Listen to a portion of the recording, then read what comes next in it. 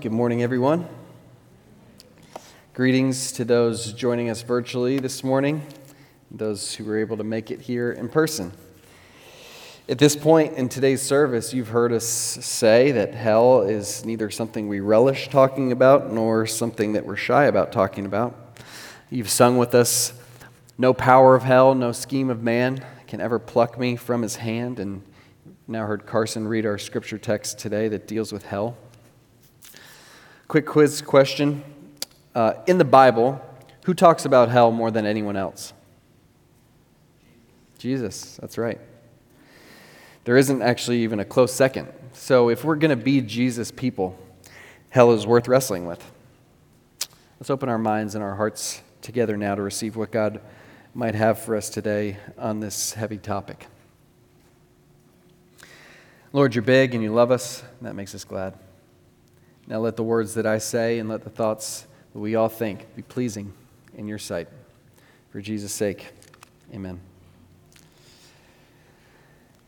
Back in 2005, despite the geographic disadvantages of New Orleans, many believed the city was probably ready to withstand a storm.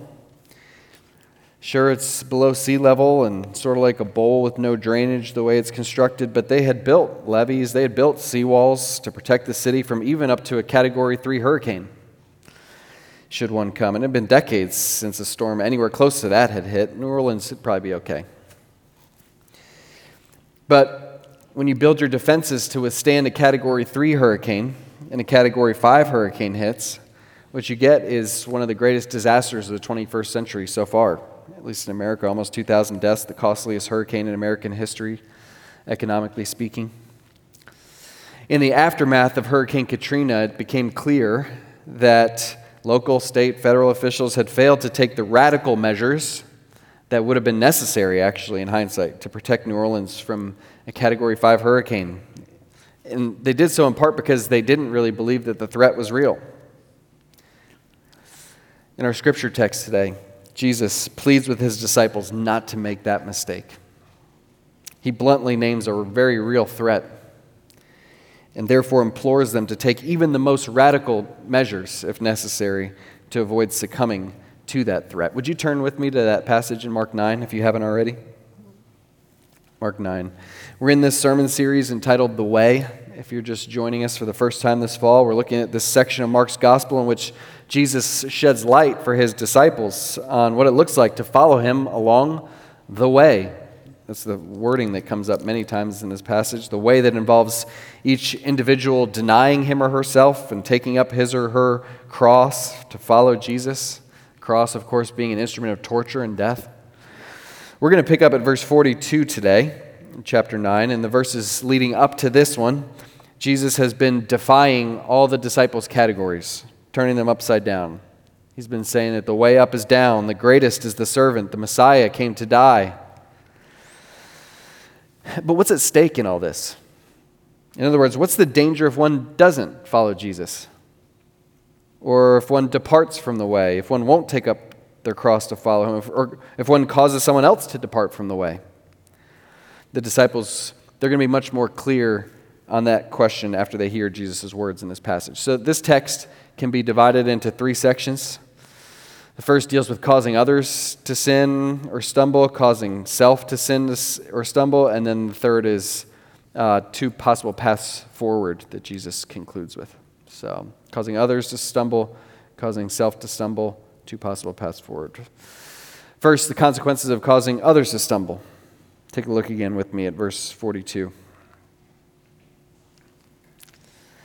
Whoever causes one of these little ones who believe in me to sin, it would be better for him if a great millstone were hung around his neck and he were thrown into the sea. Last week, you may remember we finished up with verse 41, in which Jesus said that even doing the tiniest good, giving a glass of water to one of his followers, would result in a reward from God. This is the flip side of that coin. Namely, if you harm one of Jesus' followers, the outcome for you will be so bad that it would be better for you to be thrown into a lake wearing a straitjacket made of lead. It's incredibly vivid imagery Jesus uses. A great millstone. You can see an ancient depiction of one here. A donkey would be hooked up to this millstone and to generate the force needed to turn the millstone to grind grain. Now that huge stone gets tied around your neck and you're thrown into the sea in the depiction Jesus is giving us. But Jesus says, if you went through that sort of a millstone drowning, the experience would actually be better for you than what you will actually go through if you cause one of these little ones who believe in me to sin. How so? Well, I suppose that at least the millstone thing is over quickly, right? Presumably it's not over so quickly for the person that Jesus is describing here. Why so graphic? Why so severe? I mean, we've all probably been that kid who whispers in the ear of a sibling, "You should take a cookie when mom isn't looking," right? Or like when Sarah and I have tried to sleep our boys in the same room and we hear on the monitor, "Psst, you want to get out of bed?" We all probably have done that, or whatever the adult version of that is, at some time, causing another of God's children to sin. Is that action really deserving of something worse than drowning?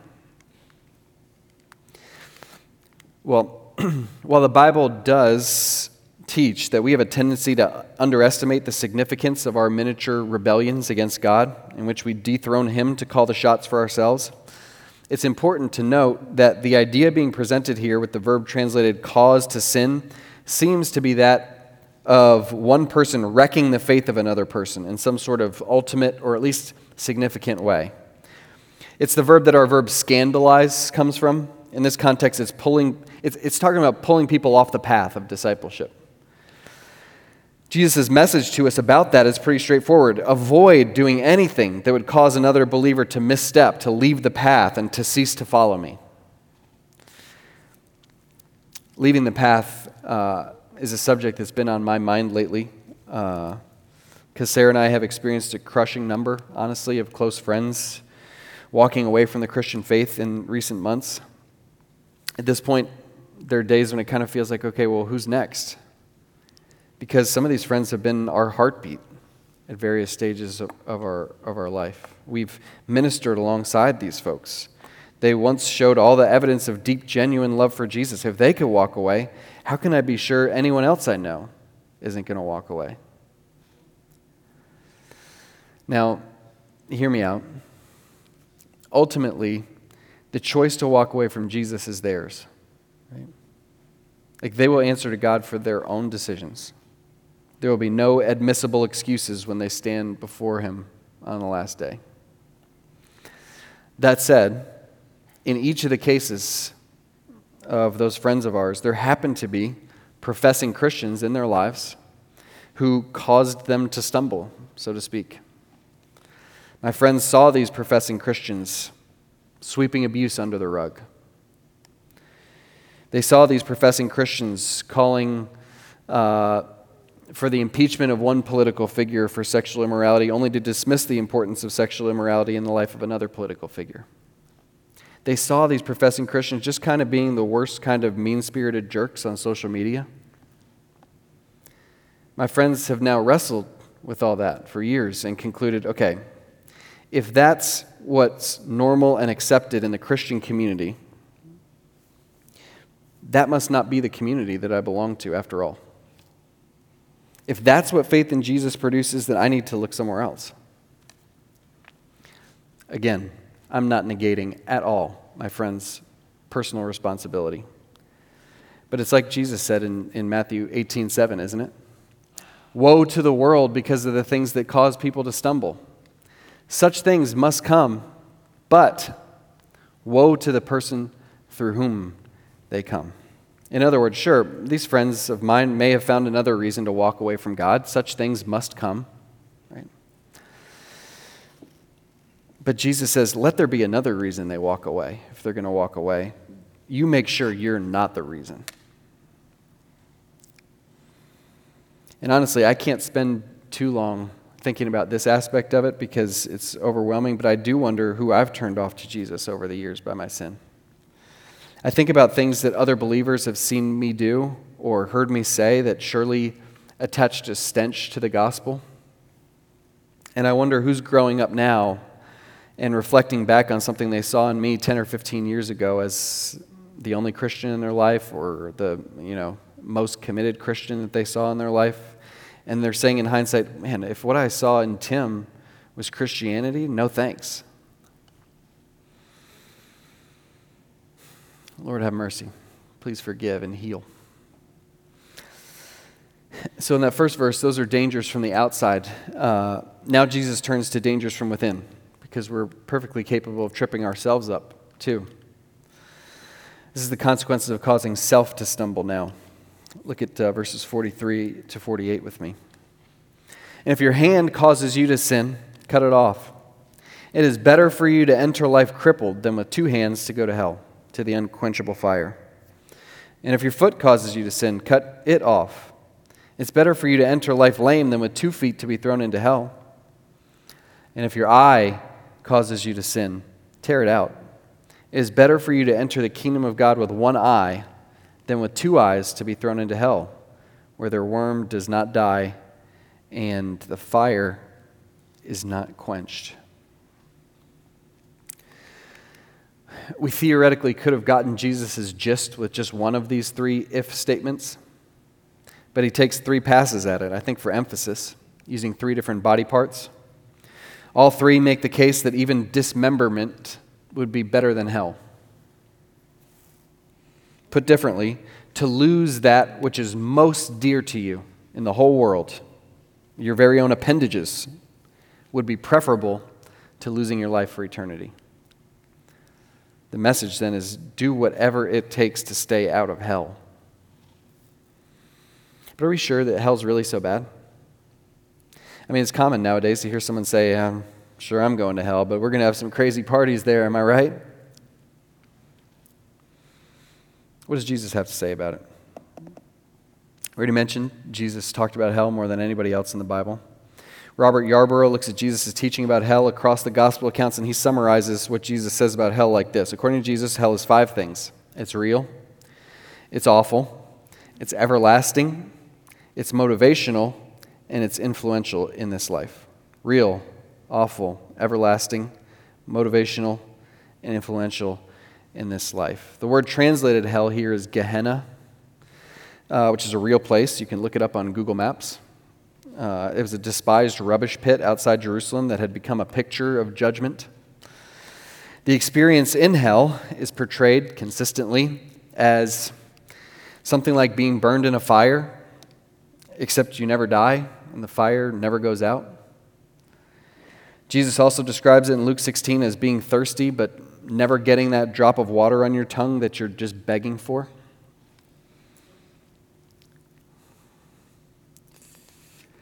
What makes it so awful is that it's separation from the loving presence of God.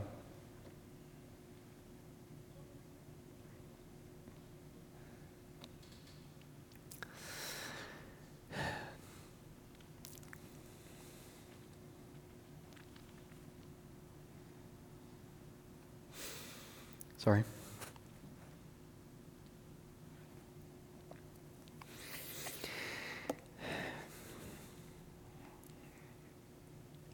But it seemed that nobody could endure that forever.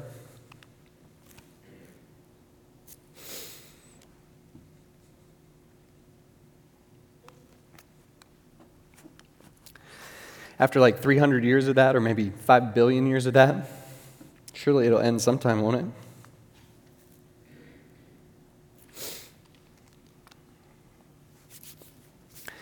Theologians, starting just a couple centuries after Jesus, have made efforts to find support for the idea that torment in hell might eventually come to an end.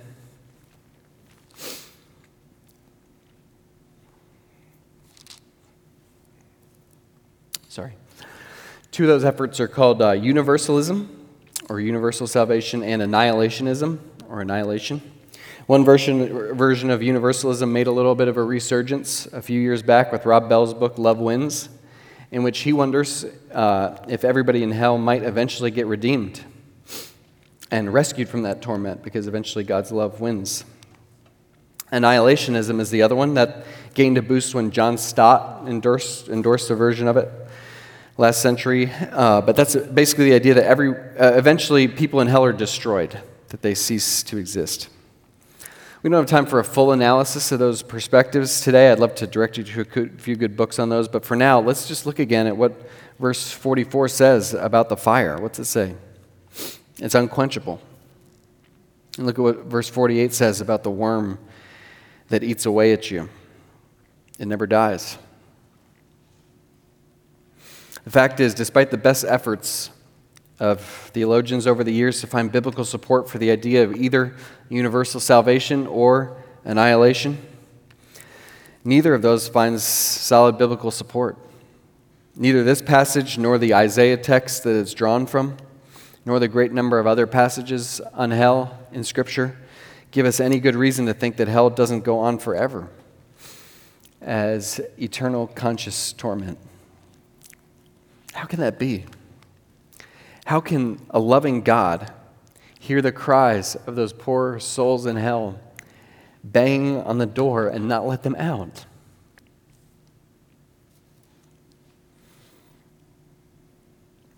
Actually, nowhere in the Bible do we get any indication that anyone in hell ever repents or has a change of heart. We see it in Luke 16. They cry out for relief, for sure, but they're not sorry. They'd love for their torment to end, but they're no more eager to live under God's rule after experiencing hell than they had been on earth. In fact, it seems that they're more hardened in their insistence on being the gods of their own lives. That's why C.S. Lewis says that the door to hell is actually locked from the inside. In other words, when the grace of God is completely removed from someone's life, they only turn further and further inward into their self-absorption and sin. Their suffering then doesn't make them turn to God. It only makes them uglier, meaner, more bitter, more violent, more prideful, more insistent on their refusal to bow their knee to anybody, especially not to God. And if you think about it in light of your own experience, maybe it resounds. Acts 11, 2 Timothy 2 both indicate that the only reason that any of us here this morning softened our hearts and turned from our sin to God is because God graciously and miraculously intervened to move us to want to turn from our sin. Repentance, according to Scripture, is a gift from God, not something we generate on our own self-effort, but hell is, among other things, the once and for all final refusal of God to intervene like that for someone. As such, what would then exist inside of someone that would ever make that person want to plead, even from hell, I'm so sorry, I want to be with God now, just give me another chance? No, if the door to hell was opened, there's every indication in Scripture that its inhabitants would slam that door right back in God's face. So it may sound like I'm endorsing C.S. Lewis's hell is locked from the inside, and I do think that he brings some needed perspective, but I actually think he does miss something. I think it's important that we hold two biblical teachings simultaneously. One, he's right that hell is God allowing people who have asked to be free from his control to eternally have the existence that they've been asking for. Note the language of God giving people over in Romans 1 and elsewhere. Hell is people being given freedom to choose what they wanted to choose without God constraining them to choose him. But at the same time, hell isn't just that. If it was, why would verse 45 in our text talk about people being thrown into hell? In this depiction, God's not just passively watching people plunge themselves into hell. He is tossing them in there. So we must not lose the other side of the coin, which is God's active role in pouring out wrath in response to people's rebellion. That's why I've become convinced that it's probably more accurate to picture locks, so to speak, on both the inside and the outside of that proverbial door to hell. How do we avoid such a terrible, terrible place? If you've been around here long, I hope you know the answer. Believe. John 3:16. For God so loved the world that whoever believes in him should not perish, but have eternal life. He gave his only son for that reason. Here's the thing, though. In our right emphasis on believing, we sometimes underemphasize the need to repent. To repent means to turn away from our sin and turn to God. Do you know that Jesus emphasized both? consistently throughout his teaching ministry. When the Gospels summarize Jesus' teaching, they say he went around teaching, repent and believe the good news. It's Mark 1:15. Scripture is consistent about the need for both belief and repentance. And of course, both are needed, right? When a train driver is headed for a dead end off a cliff, it's not enough to merely admit that he's going the wrong way. He needs to stop the train, turn around. We have to put sin to death in order to avoid hell, according to these verses. And that work of putting sin to death is unlikely to be very successful without identifying the causes of our sin. It's like in my backyard, I've got all these little holes popping up. I can take dirt and seed and fill in all the new holes each week. But my problem isn't really going to be solved until I finally decide to go Mr. McGregor on whatever rodent is digging those holes. Jesus points us here not just to clean it up, but to identify the causes. So let's say that I identify that my eyes are what is causing me to sin. To use the example of verse 47, I'm looking at images that I shouldn't look at, for example, and it's leading me into sin. Jesus says here, if your eye causes you to sin, tear it out. Whew. Before I start gouging, let's say I stop and think for a moment. I think, well, I know I'm not the only Christian who has struggled with this, so why do I go to church on Sunday morning and not see more Christians walking around with plucked eyes? Maybe you've heard a pastor answer that question this way, that Jesus is exaggerating to make a point. It's hyperbole, right? Fair enough, right? Jesus is allowed to use hyperbole like anybody else, but here's my problem with the easy out of hyperbole in this particular case. If Jesus is just exaggerating, then what's left of value in these words? Like, how am I any closer to knowing just how serious my sin is, just how drastic I should or shouldn't be in fighting it? I feel quite confused sometimes when I read or hear what people say about this passage, because we read Jesus saying, sin is serious enough that you should dismember yourself instead of giving in, right? So I've got Jesus saying that. Then a preacher tells us, well, here's what Jesus really means. When he says that sin's so serious you should dismember yourself instead of giving in, he actually is saying that fighting sin is not quite serious enough to warrant dismembering yourself. That would be going too far, but it's still really serious. Has that ever confused anybody else?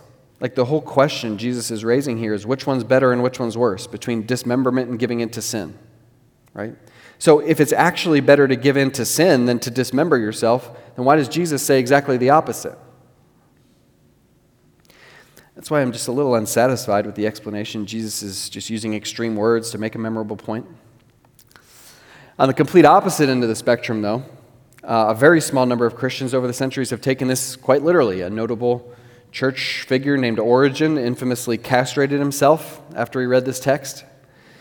Here's the problem with Origen's reading. On final analysis, even that approach doesn't go far enough. You won't be surprised to learn that Origen continued to sin, even without his missing parts. That's what has made me think that Jesus must be pointing us to something else here. So here's my attempt to explain what I think is going on. I see Jesus saying here that it wouldn't be too extreme to literally cut off a body part if that body part was causing you to sin. It's just that none of our eyes or hands or feet actually do cause us to sin, do they? If they did, such action would be warranted. Jesus says so. But since they don't, the right path is to kill the things that actually do cause us to sin. So, at one point in college, I became convinced that having a computer in my room away from everyone's sight was tripping me up, so I unplugged my computer, stowed it away in the closet, and forced myself to use the computer lab on campus. Some of you have done the same with smartphones. You became convicted that having access to everything you have access to in your pocket was tripping you up, so you downgraded to a dumb phone, so to speak. I read a story about a family who found themselves fawning too much over their new car, so they took a swing of a baseball bat to the hood to make them less prideful, less attached to it. Is there any other way to fight sin in those situations? Sure there is, right? But I'll tell you this, God is honored by those attempts. I have to believe He is. When we try to do whatever it takes to remove stumbling blocks to our following Jesus. I love the language John Stott uses to summarize what's being called for here. Ruthless moral self-denial. Ruthless moral self-denial. That convicted me this week, that language. To what degree does ruthless moral self-denial describe how zealous I am at the moment to eliminate from my life things that might trip me up? Now, somebody will say, those examples you're giving are so drastic, so unrealistic, so inconvenient. I can't be that extreme. I have literally sat across the table from guys who are about to lose their marriage, and I've said, okay, if you're truly sorry, it's time to cut off all communication with this other woman. It's got to be done. Clean break, over. Only to hear them say in response, does it really? I don't know that it needs to be that extreme. The extreme nature of it is the point. Sin is really good at wrapping itself around us like a constrictor and squeezing the life out of us if we let it. The time to cut the head off the snake is the first moment we realize the snake is there. Don't play with the snake. And of course it hurts to take those drastic steps. It's embarrassing to be the only one who doesn't drink at the party because you've learned you're susceptible to misusing alcohol. It's hard to be the only one of your friends not on Facebook because you know that being on Facebook just gets you worked up against other Christians who see political things differently than you do. It's painful to give away what feels like massive amounts of money until it hurts because you've learned the danger that greed poses in your life. John Stott says, expect it to feel like a maiming, because it will. But, not to be trite, but that pain of discipline is far preferable to the anguish of hell. What do you need to remove from your life? Using Jesus' hand, foot, eye formula. Think about what you do. Think about where you go. Think about what you see.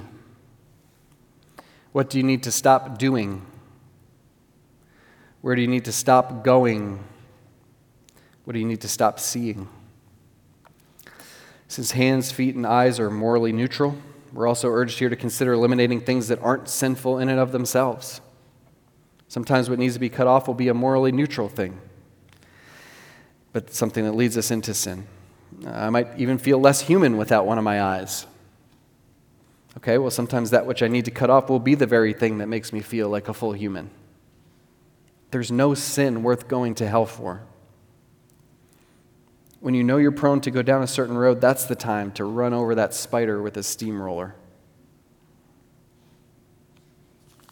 Finally, two possible paths. That's how Jesus concludes this section of discourse. Let's look at verse 49 and 50. For everyone will be salted with fire. Salt is good, but if the salt has lost its saltiness, how will you make it salty again? Have salt in yourselves and be at peace with one another. I say two possible paths here because if you read commentaries on verse 49, if you read three different commentaries, you get three different guesses about what Jesus means by everyone will be salted with fire. Quite confusing on first reading. Is it preservative? Is it purification? Is it punishment? Is it suffering? When I come across a verse like this one, which could mean this or could mean that, I often ask, well, is there any chance that it's not made clear which is meant because the speaker or author intended to make room for multiple layers of meaning?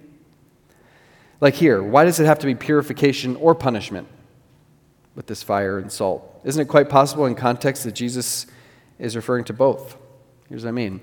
Everyone, he says, will be salted with fire. Some of that everyone will experience the torturous fires of hell that he was just talking about. All others will experience the painful fires of purification on this earth as our suffering melts away the impurity and strengthens what remains. Where does the salt come in then? Well, Old Testament sacrifices, which were burned in the fire, included salt, according to Leviticus 2:13.